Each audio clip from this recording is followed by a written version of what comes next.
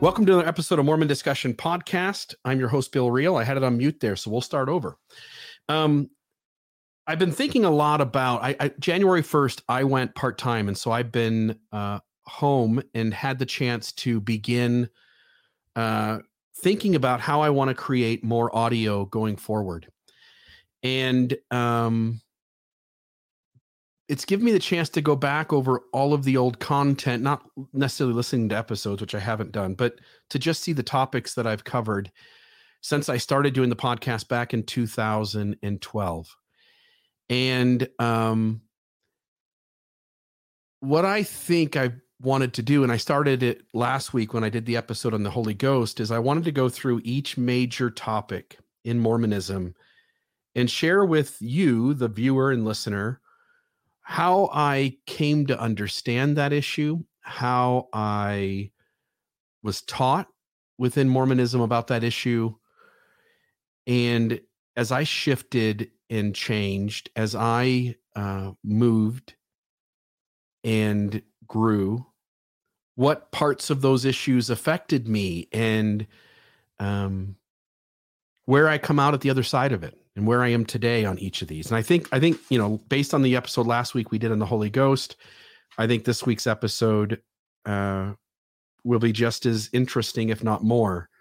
And today I want to talk about the first vision. And so I got to go back in time. I'm 17 years old. I'm a senior in high school when I encounter Mormonism. I'm dating my future wife. We had just started dating. Her dad's getting me interested in church. I go to church. I shared that experience last week in the episode about the Holy Ghost. And the missionaries begin to come over and to teach me. And it was Elder Parker and Elder Walters. And I'll just note here, Elder Walters, Josh Walters, was from California. And he meant a lot to me in lots of ways, as he was one of the missionaries who taught me. And we just really connected. It seemed as though he was somebody who didn't keep the rules before he went on a mission, and he had maybe some Mormon repenting to do, but in reality was just being a normal teenage kid. And if anybody knows Josh Walters from California, who would have served a mission around 1996 in the Cleveland, Ohio mission, I've tried several times to find him and have had no luck, and would love to say hi to him and catch up, but have been unable to locate him. Most of the other missionaries that I grew attached to, I've been able to reach out to and find and have a connection with. The first vision, when the missionaries were teaching me, when Elder Walters and Elder Parker were teaching me the first vision, it was, I'm 17, and I felt a little bit like Joseph Smith in that I was looking for answers. Now, was I really? I wasn't. At 17, before I encountered Mormonism, I was happy hanging out with my friends. I was happy doing drugs, to be honest. I was happy drinking. I was happy with the life that I had. And Mormonism has this way of convincing you that you are like the story. When the scriptures say, liken Nephi unto yourself, there's a tendency inside Mormonism for all of us to do that very thing, to liken the scriptures unto ourselves. And sorry, I got a little bit of a flickering light, so I'm sorry if that kind of bothers you, but I think hopefully it's going to stop. So, as I learned the first vision and I saw myself in the story, I very much connected with Joseph Smith. He's a 14-year-old boy. I'm a 17-year-old boy. And this questioning kind of curiosity, I always had that. I was always a reader. I always wanted to know things. I always was interested in learning things. And from the moment I joined Mormonism, it becomes obvious that I am a learner, not a lazy learner, but a real learner. And so as I hear that story, I mean, I didn't go on a mission. I didn't do that. But what I did do is I took a serious interest in helping the missionaries spread the gospel of Jesus Christ, the restoration, the true and living church, and the only church upon the earth with which the Lord was well pleased. And I wanted to be a help to the missionaries. So I went out with them all the time, and I made an effort to know those discussions. So at the time, it was those 6 pamphlets, those 6 discussions. And the first one, it starts off with, most of us believe in a supreme being, and though we know him by different names. But there was a part on the first vision where there's a story told from Joseph Smith's history, and I busted my butt to memorize it because the missionaries had to memorize it, and I wanted to be able to go out with the missionaries and share that. And so it goes like, during this time of great excitement, my mind was called up to serious reflection and great uneasiness. But though my feelings were deep and often poignant, still I kept myself aloof from aloof from all of these parties. Though I attended their several meetings as often as occasion would permit, in process of time, my mind became somewhat partial to the Methodist sect, and I felt some desire to be united with them. But so great was the confusion and strife among the different denominations that it was impossible for a person as young as I, and so unacquainted with men and things, to come to any conclusion who was right and who was wrong. And so I worked my butt off to memorize that. And I had to look at my paper in 2 little spots there to make sure I got the right word. And I know maybe I got a word or 2 wrong, but I worked my ass off to memorize that because the Joseph Smith story was important to me. I connected with it deeply. And in that connecting with it, I saw myself not only in that story, but my testimony of Mormonism really has that being one of those fundamental pieces. And Mormonism wants you to have that. Mormonism wants you. Somebody asked if anybody remembers the flannel board discussions. I've seen those, but they weren't part of my missionary discussions. Some older person in our ward had an old set of that and brought them in for kind of a show and tell once, but I'm too young, or at least joined the church too late in date to remember those being utilized. They weren't part of my experience. Mormonism wants you to put the first vision in there, and it wants you to liken yourself to Joseph, and it wants your testimony to be deeply connected to that founding event. At least it used to. I don't know about anymore. And when I joined the church, I only knew about the 1838 account because that's the only account they wanted us to know about. There was no conversation at all, zero, in any of the correlated curriculum, the dominant narrative, as Richard Bushman put it.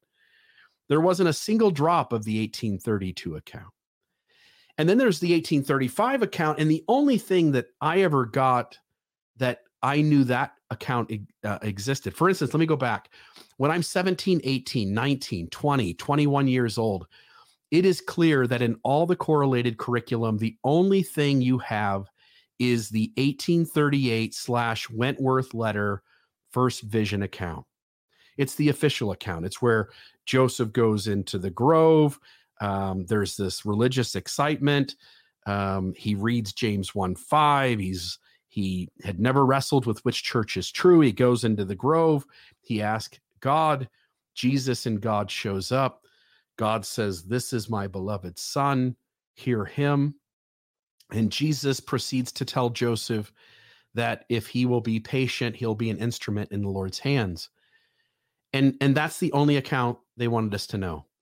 The only time I heard anything about the 1835 account is when this really fascinating story is being told about Joshua, the Jewish minister, who shows up to visit the Mormons, and Joseph Smith takes him in. And I don't remember who the scribe is for that. If somebody knows that, they can put that in the comments, and I'll try to note it and say it. But whoever the scribe is, they're writing down the account. And it's just this moment where everyone collectively goes, hey, there's this crazy guy named Joshua, the Jewish minister, who's also not completely on the up and up. He goes under multiple aliases, and he is committing some level of, I think, crime as he's moving around from place to place. I think maybe he had a family back where he came from and he had kind of abandoned them.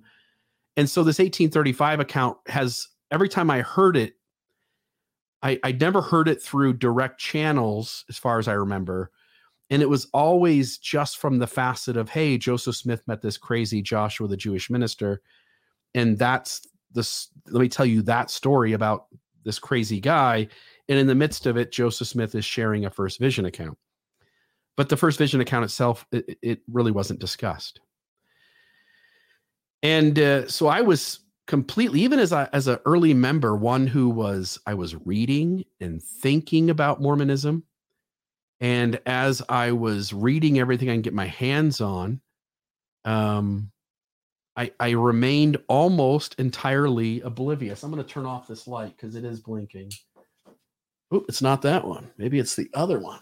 Oh, give me just a second here.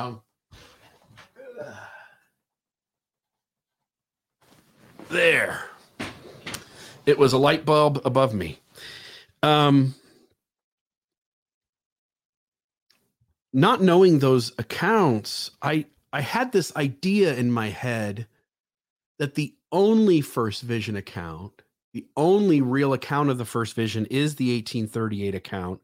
It never occurs to me to wonder if it had been shared in other places and described differently.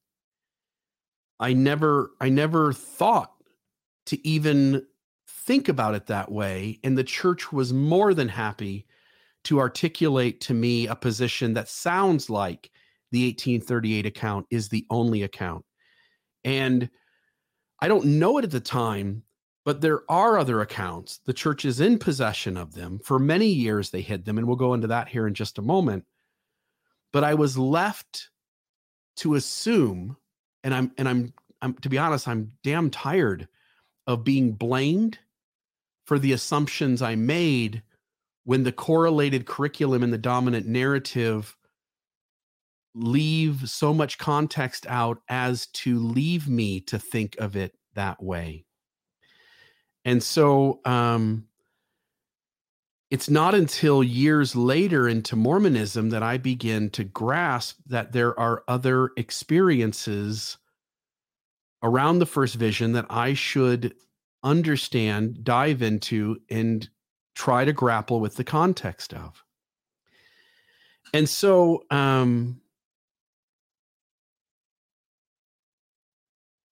the idea that prior to the internet, because I've really come into Mormonism just as the internet is really coming online and people are beginning to use it in all of these various ways.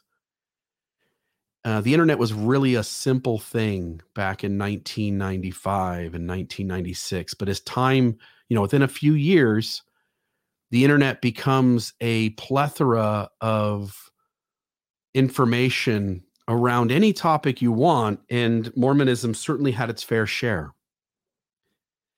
And so the idea that they had these other first vision accounts, and the idea that they taught me prior to the internet being really up and running, knowing that Mormonism really wanted to limit what I knew about the first vision. It wanted to limit, it wanted to prevent me from even knowing that there were other things to read about and to think about in regards to the first vision.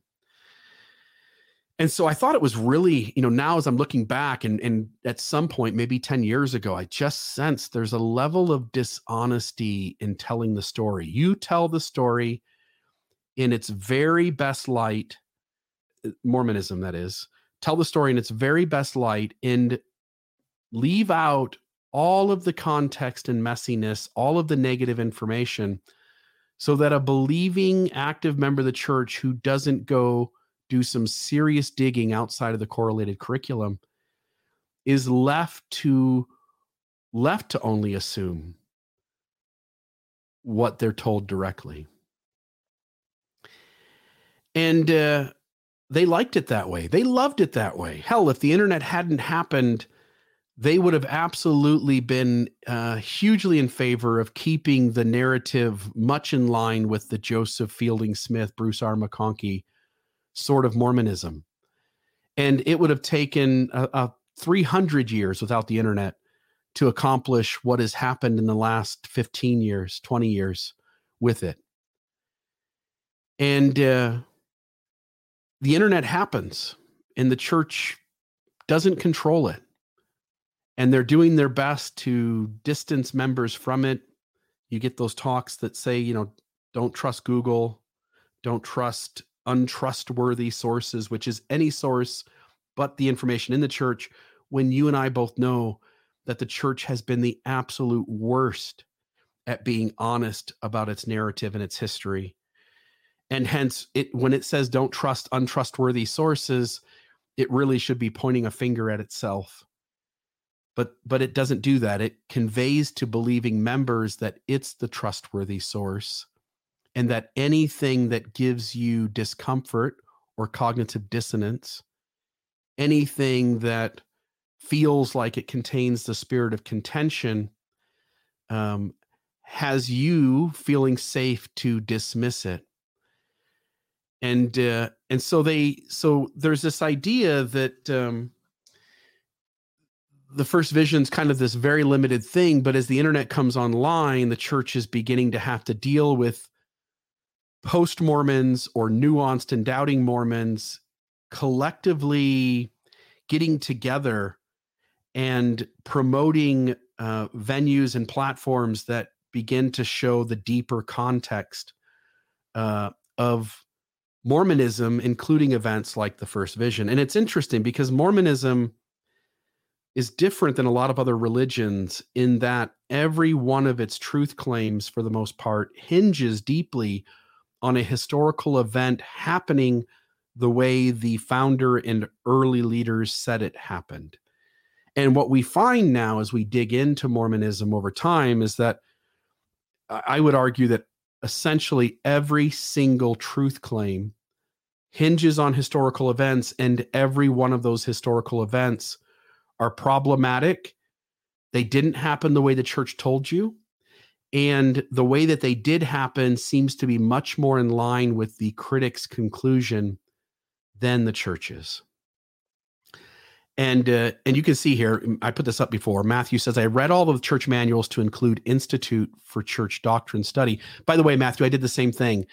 Early on in my time in the church, I joined as an older teenager. I don't go on a mission. I'm not going to a church school. But every time I go into Deseret Book or from the church distribution center, I would order every single Institute manual. I'm trying to think offhand where they are that I could even point a camera at them. Oh, yeah. Here, let's do this. I'll see if I can get this to come over.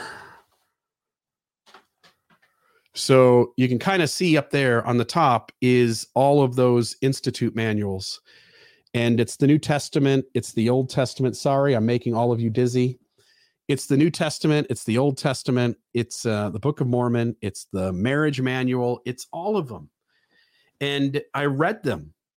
I opened them up and started at page 1 and read them. I wanted to know every damn thing about this faith. And those are college and institute manuals, and yet they don't cover the messiness at all. Mormonism made a living out of telling you a very narrow, embellished, falsifiable version of Mormon history, and we all bought it hook, line, and sinker. And so thank God that the internet came along. And it did. And when it did, the church, as it's confronting this info, eventually gets to the point where it is in recent years, 2013, 14, 15, 16, it created gospel topic essays.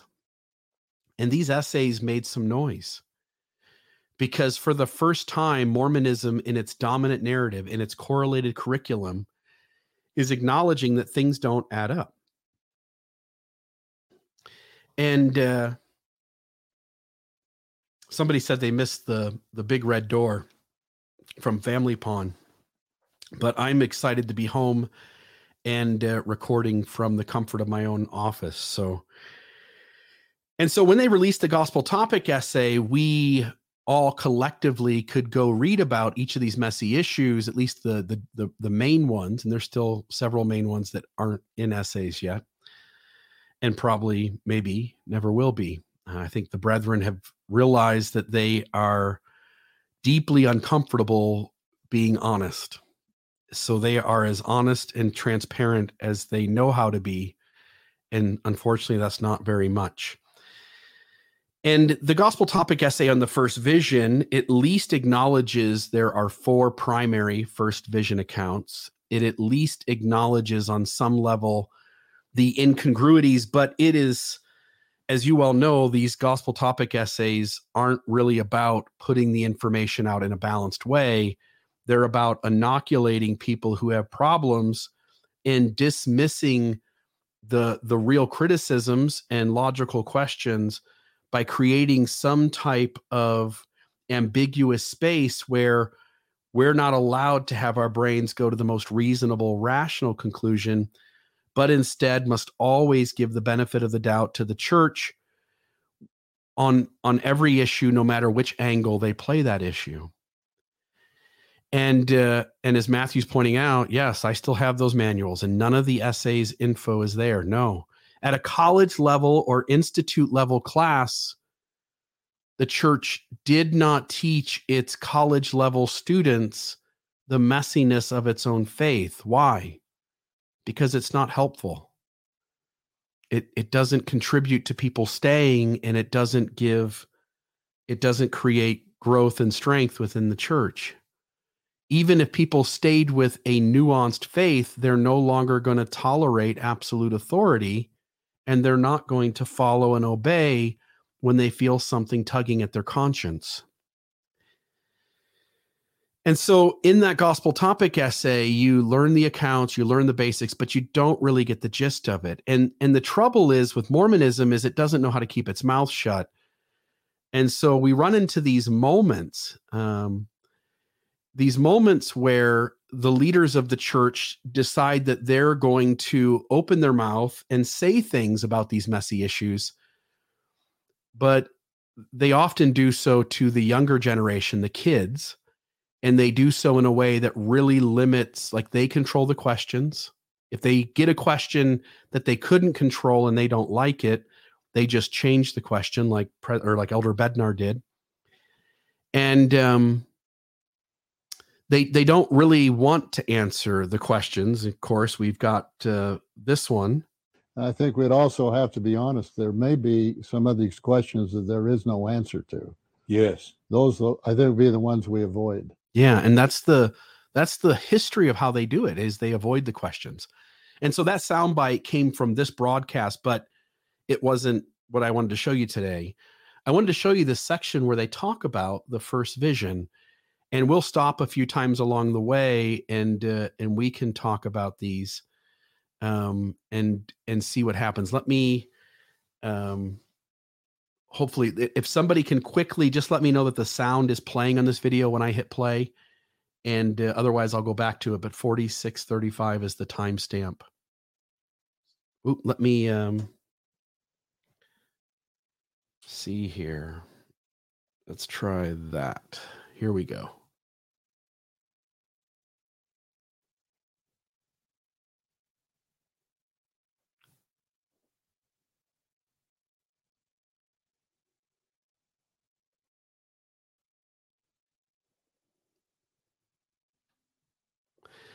First off, it is true.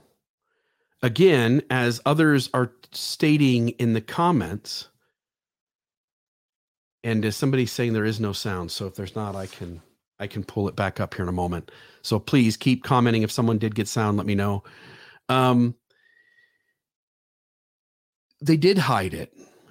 You went to a church college level class on the history of the church.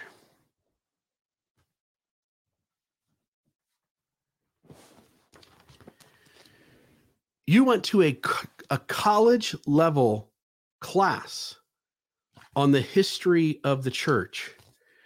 And they did hide it. Let me back up here. I'm gonna pull the screen off, and I apologize, guys. I'll put this back up here real quick, and I'll include the sound. My fear is always that if I put the sound on the screen, it's also going to be it's going to show up duplicate through my audio system as well as. So let me back up just a touch here. Something that we wish to encourage. It comes right after this. And some are saying that the church has been hiding the fact that there is more than one version of the first vision, which is just not true. It is true. It is true. I didn't get it in the gospel principles class. I didn't get it in gospel doctrine class. I didn't get it in the college kids at BYU didn't get it. The kids going to Institute didn't get it from the manuals. My home teacher didn't tell me it, nor how would he know?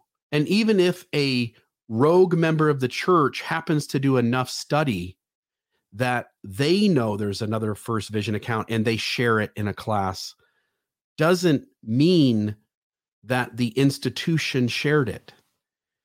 And so there's no correlated curriculum where that conversation is taking place. It's not in Doctrines of Salvation by Joseph Fielding Smith. It's not in Mormon Doctrine by Bruce R. McConkie. It's not in the Articles of Faith by James E. Talmage. It's not anywhere. So now he's going to go ahead and tell you, though, where they did share it so that he gets to be off the hook for us believing it wasn't taught. The idea now is that he's going to give this vague reference of where you can find it. And even that is got tons of problems, as we'll see here in just a moment. The facts are we don't study. We don't go back and search what has been said. Whose fault did he just put it on? He put it on your fault. It's your fault. The problem is you guys aren't studying. You're not going back. You're not looking at things. You're not doing your part. You are always to blame. The buck always stops with you. It never stops with them. And even when they articulate a phrase that is intended to own that they take some blame, they will word it in ways as to say some members, meaning mostly leaders, some members, and then they'll go off on their tangent. And so here he was blaming you. You're the lazy learner. Problem is you didn't study enough. And that bullshit gets old. I'm tired. I was at the top 1% of people who were devouring Mormon history. I'm in the top percent of people who are looking and digging and finding all this stuff. And it was difficult for me to find. On the subject. For example, Dr. James B. Allen of the BYU in 1970, he produced an article for the church magazines explaining all about the different versions of the first vision. How long ago was that article? 1970. That was back in 1970. So been hiding that for a long time. Yeah. The trouble is they're actually still hiding it. And let me show you what I mean. They say it as if it's easy to find, right? Like if you're going to claim that, let me find the reference here. If you're going to claim that people didn't study enough and that it was in there the whole time, then it needs to be easily accessible at the very minimum to the average member of the church.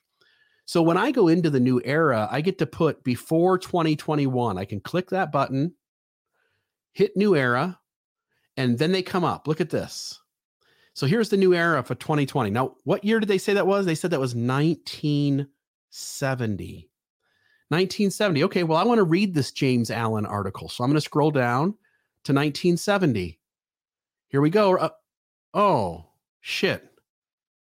The first time I can get something is 1971. Look at this. We are in a church that is led by prophets, seers, and revelators. But the church is adamant that the furthest back we get to go is 1971, while telling us that an article in 1970 gave us the information if we just studied enough. If we just studied enough, we would know these things. I don't even know, as an average member of the church, I wouldn't even know how to go find 1970 stuff, 1969, 1968, 1964. How about 1923? How about 1911? Like, how can I get all that? 1971, that is modern. That's pretty damn recent. I was born in 78. That's pretty damn recent. This church isn't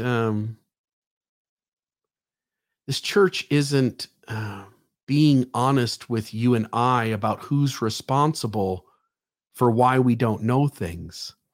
If they claim we should have known it and it's in a talk from 1970, well, damn it, at the very least, make sure I have access to that talk. I should be able to have access to it, and I don't. I had to go looking for it. It was really difficult to find, by the way. The links that I found for it were dead. It was actually quite difficult to find. So now I'll go back here to the video and we'll play a few more minutes of what Elder Ballard is saying.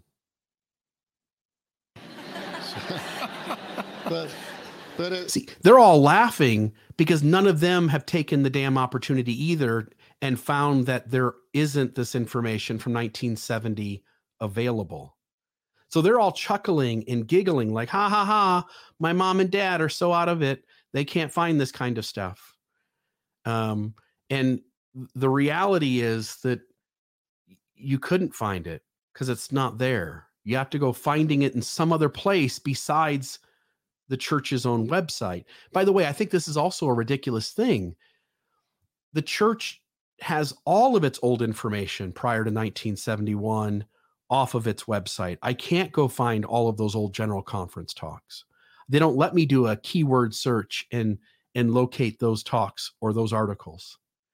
And so blaming you and me for a talk that isn't even on their website seems dishonest and deceptive.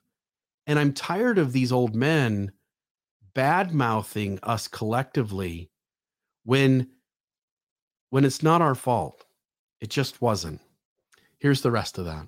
It's this idea that the church is hiding something, which we would have to say as two apostles who have covered the world and know the history of the church and know the integrity of the first presidency and the Quorum of the 12 from the beginning of time. There has been no attempt on the part in any way of the church leaders trying to hide anything from anybody. So there's that. And it would take me, I couldn't in 30 episodes cover the amount of dishonesty that has come out of church leaders. I mean, Elder Holland, double-digit state creation, his conversation with the BBC guy about the Book of Abraham and Mitt Romney having made temple oaths to kill himself. President Nelson and his flight of death, along with 3 or 4 other stories that RFM and I have covered on his dishonesty around those stories. Paul H. Dunn, the obfuscation of every messy issue that's in the church. I mean, it could go on and on. I couldn't in 30 episodes cover the amount of times these guys have hidden things and lied about it. And what you run into is this 1970 article. So I'm going to go back here, page 8 was where I was kind of looking to get started. Let me zoom out a little bit. So there it is. There's the New Era from April 1970. And if we go to page 4, we get this article, 8 Contemporary Accounts of Joseph Smith's First Vision. By the way, it's in the New Era, which is the youth magazine. The church didn't publish this to the adults. Now, how many adults do you know who, as part of their standard gospel study, also read the youth magazines? Like, it's absurd to expect that people would have read this And especially when you present this information to kids and you're like, okay, we covered it. It's done. Got it. And then you go into the actual article itself and it's not, it doesn't really have the context. And so you can, let me go back here. So you can see they start off here. I'll just give you the beginning here. In 1965, a graduate student, by the way, that's Paul Chessman. 1965, a graduate student at Brigham Young University presented a gentle surprise to Mormon scholars. Not fair. The reality was that Joseph Fielding Smith, or someone under his direction, almost certainly cut the 1832 account of the first vision out of Joseph Smith's journal letter book and hid it away in the church history department vault for about 40 years. Joseph Fielding Smith was called as church historian in 1921. Sometime between about 1921 and 1940, that first vision account was cut out.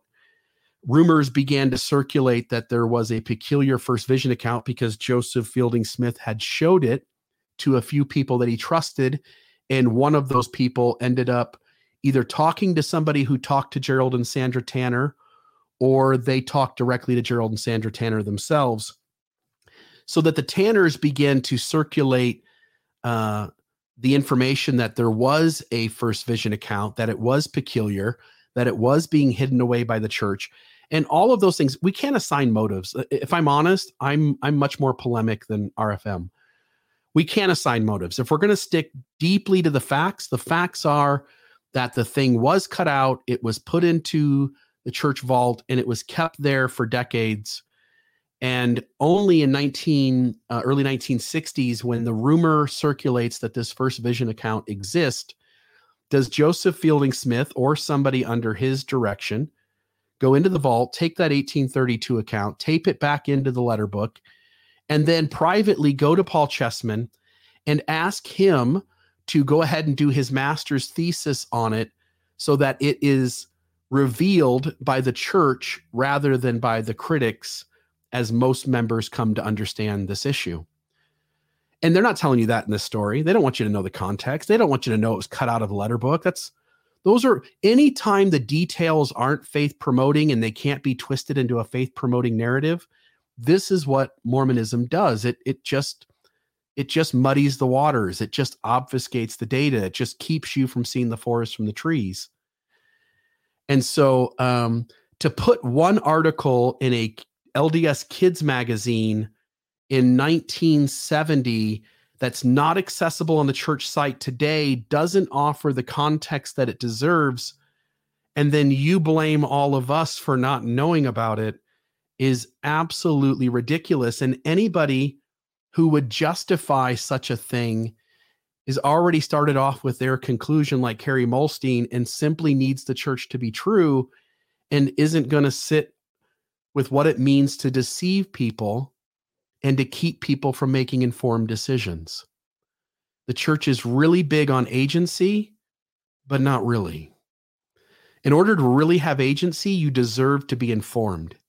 You deserve to have all the data and the details and to be able to make educated, informed decisions on what you're going to do with your time, talents, and resources. So he included it in his master's thesis, Heretofore Unknown Description of Joseph Smith's First Vision. What? Heretofore unknown. No, it wasn't. The church cut it out and placed it in the historian's vault. What else was there? The 1835 account was somewhere with other things away from the public, because they'll mention it being revealed here shortly after. The LDS Seer Stone, it's stored away. Nobody's giving you that. There's still things stored away. William Clayton's diary. There's other things that the Council of 50 Minutes just finally got released. If anybody wants to go actually read that, it's quite damning. The amount of violence and secrecy that early Mormon leadership had. And so you have here, heretofore unknown, absolutely bewilders me how the church could say such a thing when they were the ones who kept it unknown. What made the new discovery significant was the fact that most writers had supposed that the manuscript history of Joseph Smith formally began in 1838. The church knew otherwise. Its historians knew otherwise. Its church historian, an official general authority position held by Joseph Fielding Smith, who was also a member of the Quorum of the 12, and eventually becomes the president of the church. I'll read a couple of the comments here. James B. says, how many members know about the 1949 First Presidency statement about the doctrine behind the priesthood ban? Most don't. I mean, again, it's every messy issue within the church. Matthew says it provides plausible deniability. Yeah, it's always about plausible deniability. It's not about honesty. And at this point, all of the nuanced Mormons, Stephen Harper and Mark Ashurst McGee, guys at the historian's office, you're part of the problem, because you also don't want to be seen as holding your church accountable. You don't want to be seen as saying, yeah, we didn't do that good. And let me name the times we didn't do that good. Let me be specific. Let me give you the real context. And so all of the nuanced folks, Terrell Givens and Patrick Mason, who I like, they're part of the fraud. They're part of the problem. A couple other comments here. If this important First Vision account is outside the correlated curriculum, outside of the correlated material that is provided for church study, it does not count as taught information that is readily available. Amen. Absolutely. If we go further on down here, the history of Joseph Smith formally began in 1838. Paul Chessman's find, it wasn't his find, by the way. Joseph Fielding Smith gave it to him, and he was asked to write on it. If Paul's still out there and alive, if Paul wants to come forward and tell this story, I would love it. But that account could not have been discovered 5 years earlier. It wasn't available to be discovered. Paul Chessman discovered it because Joseph Fielding Smith made it discoverable. Paul Chessman's find demonstrated that the story of the first vision had been dictated as early as 1831, 1832. By the way, if you want to know where to read all this information, what you're going to look for is Stan Larson and First Vision. If you just type those in, you'll end up with a document that hopefully this will open up. We'll see if this does. PDF article, and there it is. Stan Larson's Another Look at Joseph Smith's First Vision. And you can get the entire story of Paul Chessman, Joseph Fielding Smith, the Gerald and Sandra Tanner at Lighthouse Ministry, how the church incorporated the first vision. I mean, they didn't even teach it in the missionary lessons until the 1900s. And it might be as late as like 1930-ish, I think, is when the missionary discussions eventually started talking about the first vision. And I could be wrong. It might even be as late as the 1960s. And so the first vision just never was really a big part of all of this early Mormonism. So back to the article. Recently, both Mormons and non-Mormon historians have shown new interest in Joseph Smith's testimony. Why? Because we all thought the 1838 account was the only account. And then in the 1960s, Joseph Fielding Smith, out of embarrassment, tapes back in. And you can go, by the way, to the Joseph Smith Papers Project. You can pull up the 1832 First Vision account, which I think you can actually get from the Gospel Topic essay. You can look at the actual document and you can see where it was cut out and taped back in. So if any of this sounds like I'm not telling you the truth, my suggestion is go check down these sources that I'm pointing you towards. Recently, both Mormon and non-Mormon historians have shown interest in Joseph Smith's testimony because it became relevant, because Joseph Fielding Smith, out of his embarrassment, pulled the 1832 account out, put it back, and brought it to light.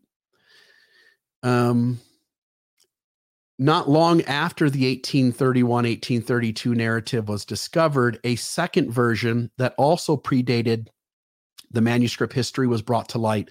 This is the 1835 account with the interaction with Joshua, the Jewish minister. And just FYI, that account was written in 1835, and it also was with the church privately until a later point in the 60s after 1965. I think it was 1967, where the 1835 account was released so that all of us could read it and look at it. Sploinky Doinky Hole, love the name, by the way. Thank you very much for the $2.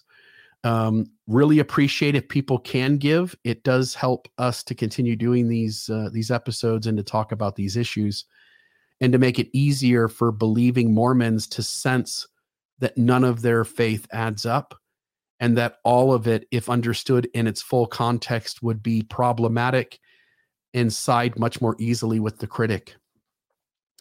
So you get that whole point. And I'm just in the first frickin' 2 paragraphs of this page. If I go read the rest of it, I'm going to find more and more and more obfuscation, more and more of them muddying the waters. They do acknowledge a few things. They do talk in this 1831, 1832 account. It seems rather to have been an early, crudely written, but fervent effort to express church members, the prophet's religious feelings, to record the powerful spiritual impact. They don't say anything there about the discrepancies, but they do tackle it later on, right? If somebody gets far enough into this one article written in a kid's magazine, no longer available on the church website, yes, they can learn a little bit. Over here on the right-hand side, number 2 here, was it one personage or 2?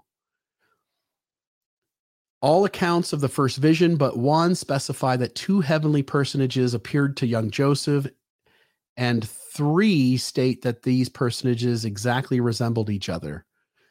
There is no doubt that the prophet intended to convey the message that they were the Father and the Son. What they're also not telling you is that Joseph Smith, having only seen Jesus Christ in the 1832 account, matched extremely closely with his theology that is incorporated into the Book of Mormon prior to a bunch of changes made that that adapt and reassign meaning and interpretation to the Godhead.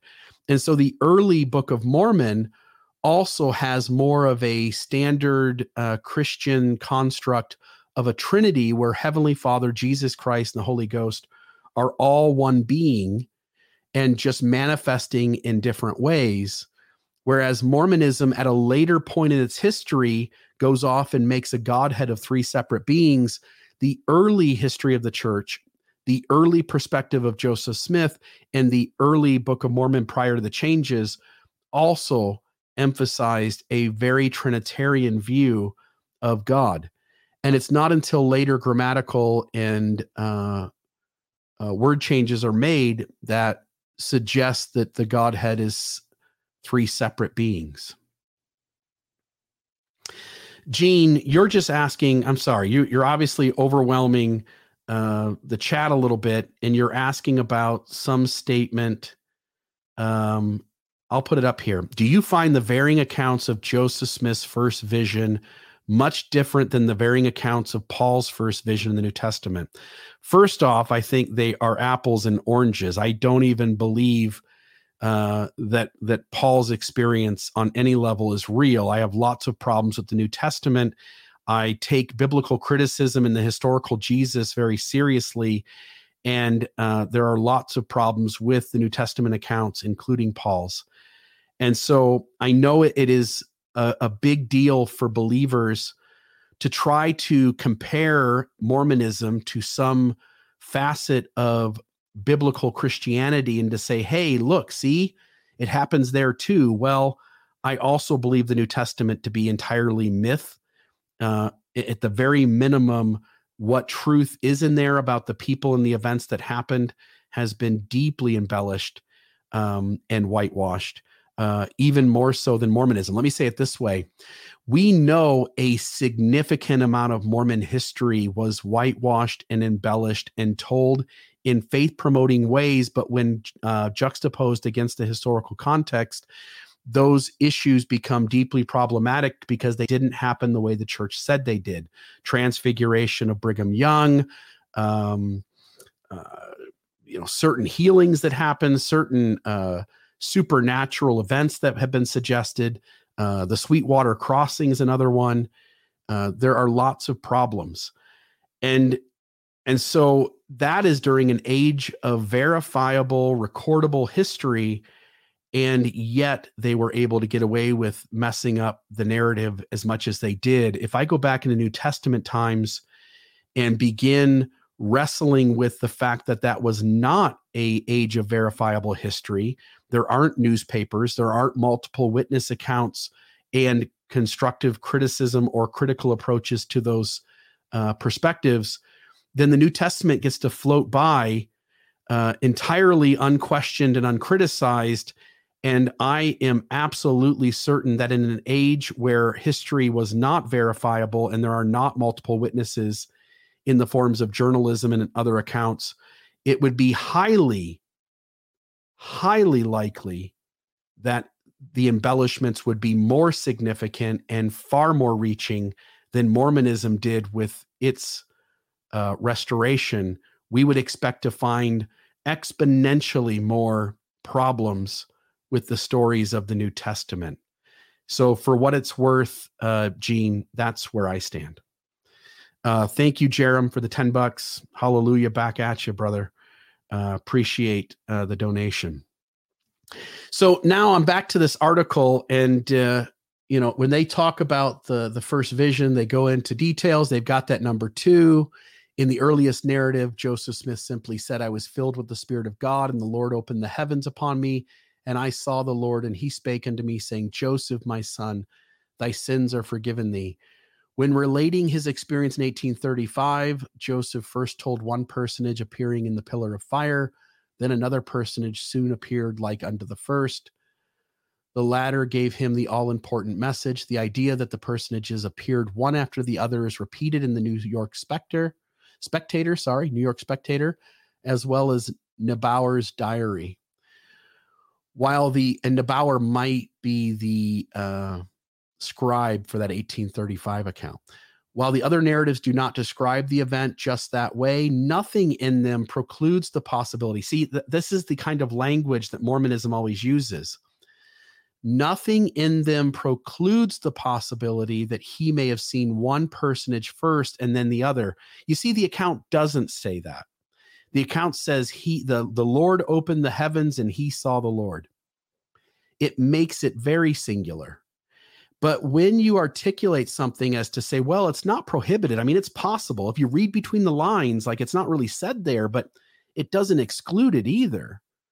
You realize the kind of fuzzy language that Mormonism is always using in order to frame these issues in the best possible light so as to manipulate you into believing when the far and wide historical evidence is that the critic is right, that these stories didn't happen the way they said, and it becomes absurd to take the church's stance. Let me put it this way. I've said this before, and I got this from Spencer Wright. Spencer Wright is a brilliant post-Mormon, and Spencer's written a book called How to Think, and he discusses in that book how rational thinking around supernatural ideas works. And the way it works is you have to, if you are a rational human being, first off, you can't go with feelings. Feelings are the most easily manipulated. The most easily manipulated thing that you can do with a human being is to get them to feel something and to have those feelings be understood as meaning something when in reality they could mean something completely different. So feelings aren't enough. And what it takes to figure this stuff out is information. And the way a rational mind works is you read up as much as you can on an issue. You try to understand deeply the data. And what you do then is you go, what is the most rational, logical way for this data to, what's the conclusion that is the most rational and logical? And the most rational, logical conclusion is the one that requires the least amount of conjecture and the least amount of allowances. And so I've told the story where if I'm in a cabin, I think Spencer is the first one to tell this, and I'm borrowing it from him. But if I'm in a cabin, I'm staying the night in a cabin, I'm all by myself, and I hear a noise on the roof, and my brain tells me it could be a raccoon. My brain tells me it could be a pine cone falling off the tree.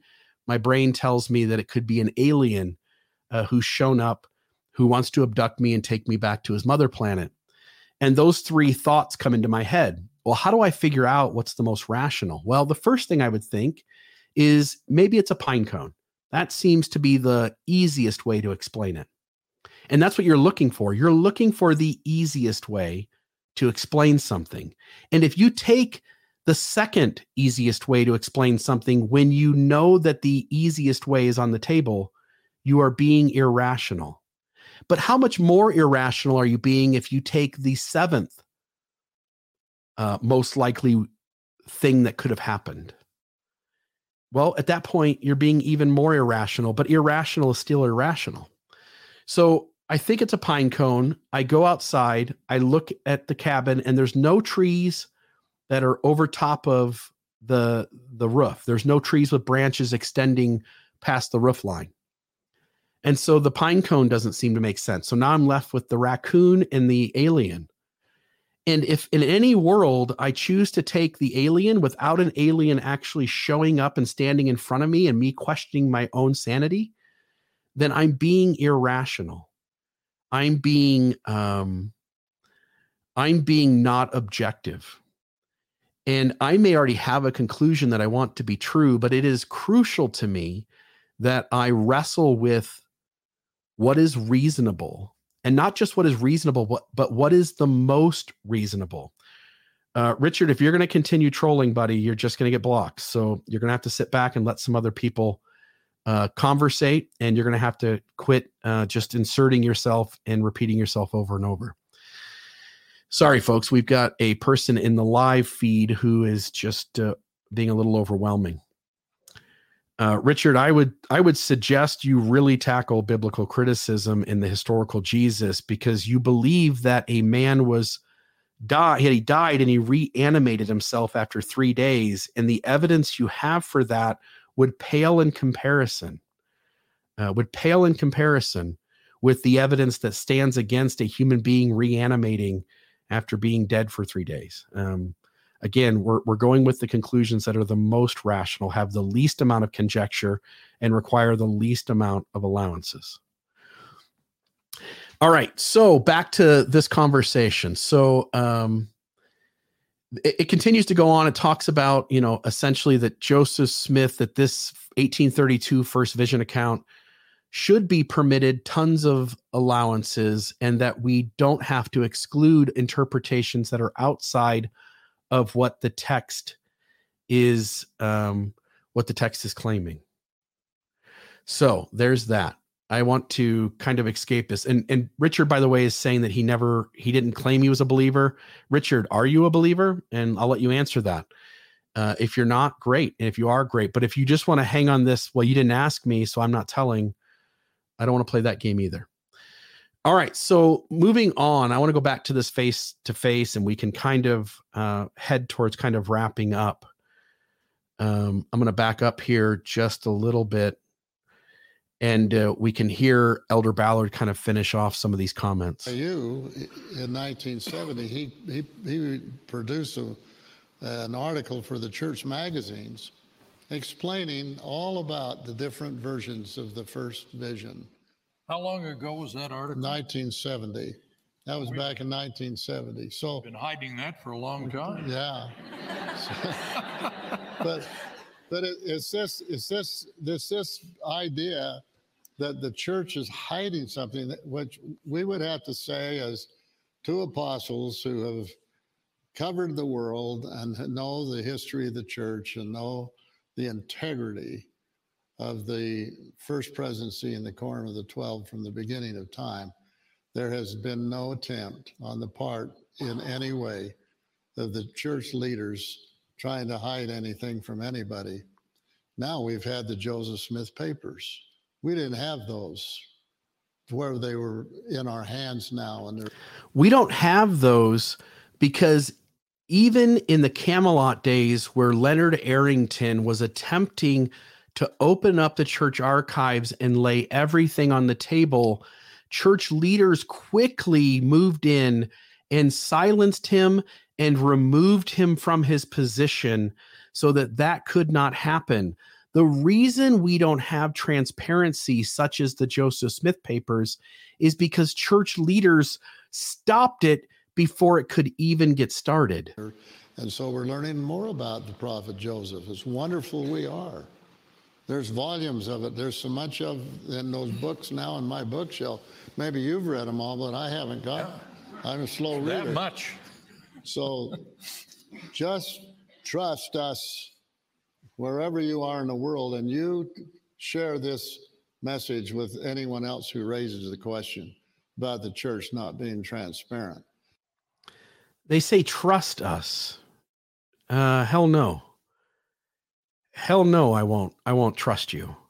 You've lied to me too many times. And again, it would take 50, 100 episodes. Go back and listen to Radio Free Mormon. Go listen to Mormon Discussion. Go check out Mormon Stories. Go see Mormonism Live. Go listen to A Year in Polygamy with Lindsay Hansen Park. Go read the CES letter. The church shares a faith-promoting story about itself that doesn't hold up to historical criticism. And then these men claim simply because of their authority, you can know from them that they're not being dishonest. But the reality is that anytime somebody tries to shine a light on their dishonesty, those voices tend to be removed at some point. And so then we just start over again with all the insiders and the outsiders, or the outsiders and the insiders of the insiders. And it's always this game. And this game is just full of obfuscation and dismissal and deflecting and whitewashing. And it's insane, the amount of this that Mormonism does. If you are a believer, if you're listening to this podcast and you go, I want to know where these guys are lying to me, you're going to have, I'm just going to warn you, you've got about the next 2 years cut out for you, because you're going to have to get up every morning and listen to a podcast or read a book. And you're going to have to not read the books they want you to read. And you're going to have to not listen to the podcast they want you to listen to. But you're going to have to read critics of the church, and you're going to have to see what they're saying. And you're going to have to wrestle with whether the critic is more honest about the data than the apologist or the church itself. And so when Elder Ballard says to trust him, no damn way would I trust him. He's a car salesman at heart, and his life has been one of contributing to this entity perpetuating itself in whatever means possible, including lying for the Lord. And Elder Ballard, along with all of the other top 15 leaders all through the ages, have obfuscated and deflected and dismissed and whitewashed issues since this church got started in 1830, and even going back further. When you talk about Joseph Smith's treasure digging and his father's alcoholism and all the other things that go into it. So for the believer, you're going to have to spend at least 2 years reading a ton of stuff. And maybe you get through the CES letter and you get it. You understand that it doesn't add up and enough's enough. But if you really want to know how big this rabbit hole is, I'll just tell you, I've been reading Mormon history voraciously since I was 17 years old. And I am constantly learning new things, including the second Watson letter we just discussed on Mormonism Live, the last episode. And so these are not good men. I don't trust them. They say, trust us, no way. They're not good people. They're not good humans.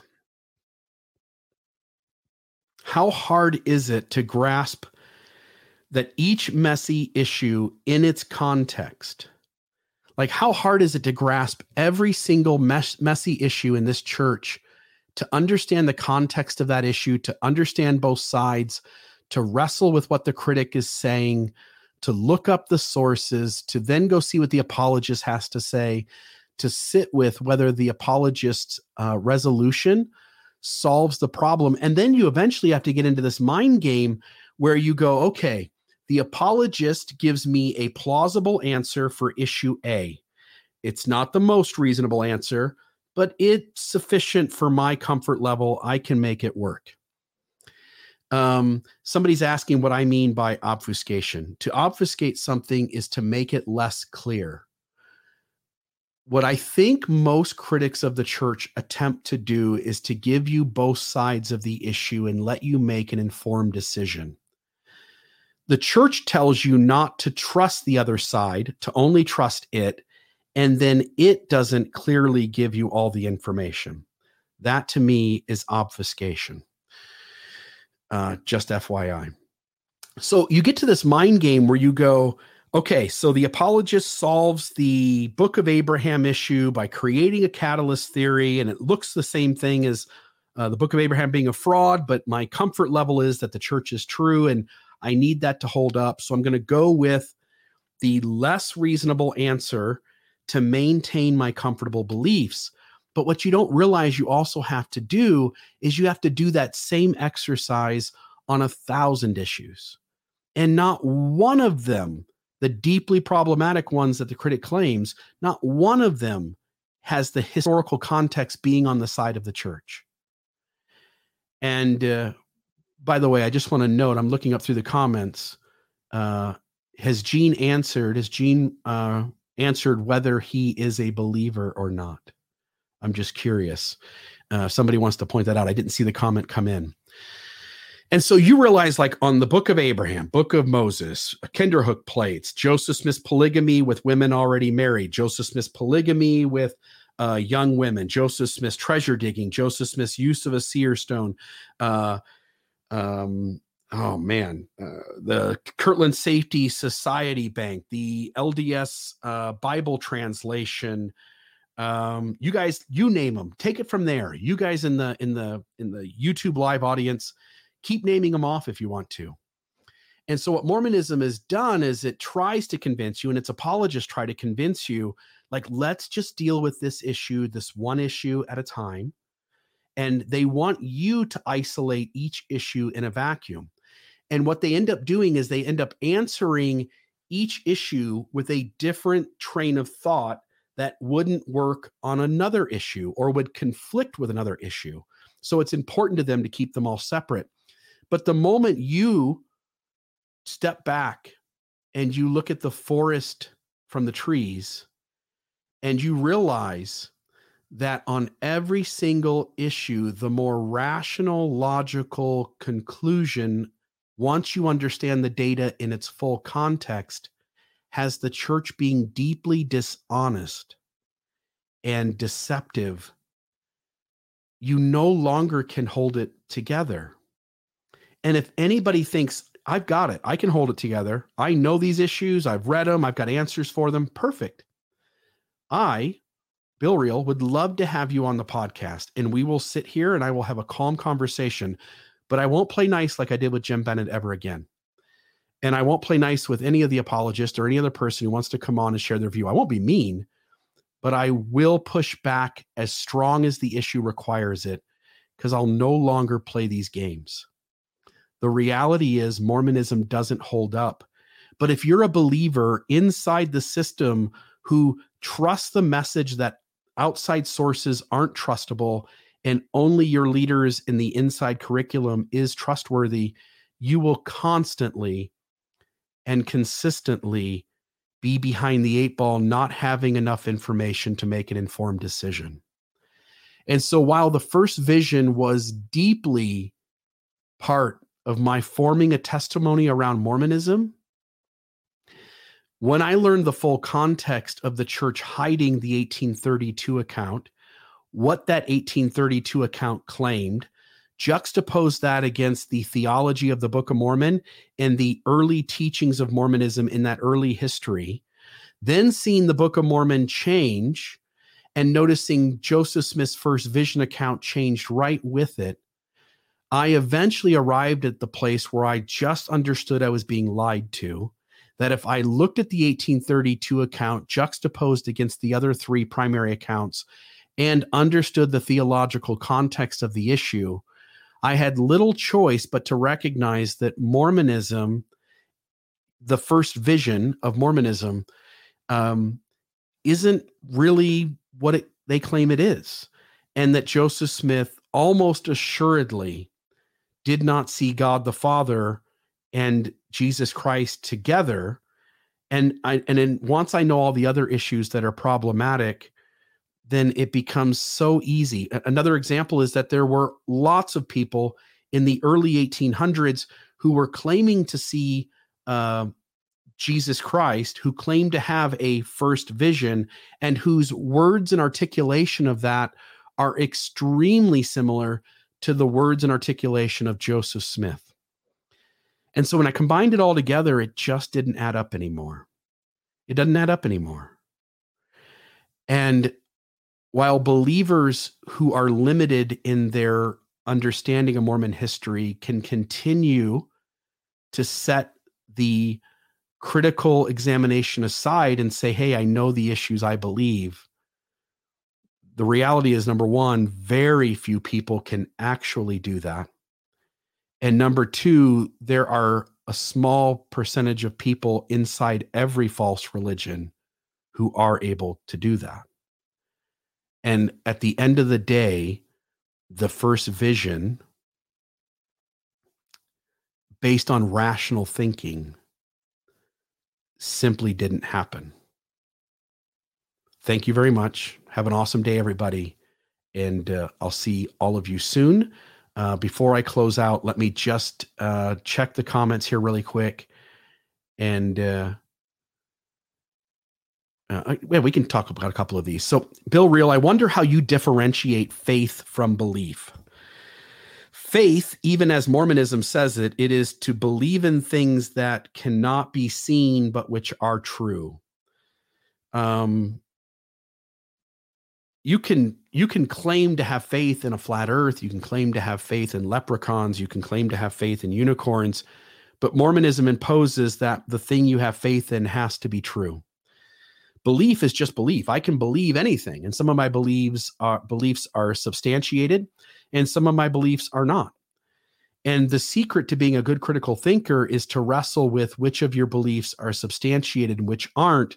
And most of us, when we believe something that isn't true, we don't know it's not true. Otherwise, we wouldn't believe it. And we continue believing it because we do believe that we have enough information to make an informed decision. But the reality is you don't know what you don't know. And so you don't have a way to add the information until you actually add it that would be sufficient enough for you to deconstruct the belief that you hold. And so I know I'm probably rambling and using a lot of articulation that maybe you'd have to go back and listen to a second time. Maybe you got it clearly. But beliefs are beliefs. Faith, according to Mormonism, is beliefs that you can't see, but which are true. And the reality is the things you can't see in Mormonism are plenty. And yet, if you keep believing them in spite of the data, which you also choose to either ignore or ignore the full context of, that's your choice, but it doesn't make the belief true. I'm just going up through to see if there's any others. Good for you, Bill. Too often members and apologists interpret kindness for weakness. Being forceful isn't being contentious, despite the Mormon tendency to equate the two.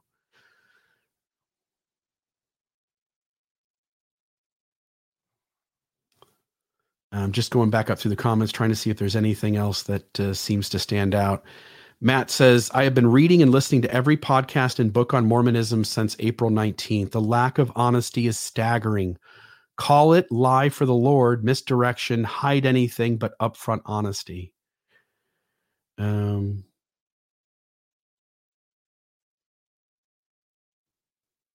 Somebody put up the definition: obfuscation, the action of making something obscure, unclear, or unintelligible.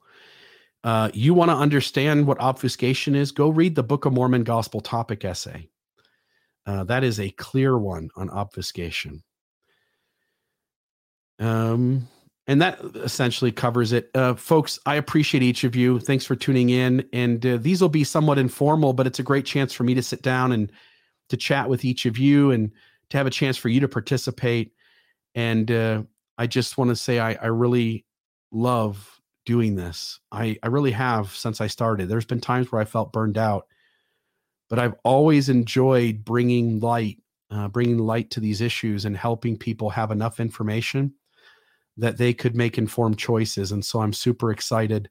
A couple of donations. Taperback Rider, good name, $5 came in. Thank you very much. LC, you donated the other night. Thanks again for the $2 here. It means a lot to me. Even if everybody just gave a couple of bucks, it would make a world of difference. So thank you to each of you. And, we'll keep tackling these issues and keep explaining how I came to understand them, give you a chance to share how you understood them, talk about what data came into the picture that started to shift me and move me and change me, and then where I stand today. And where I stand today in the first vision is that it simply didn't happen. Have a great day, everybody.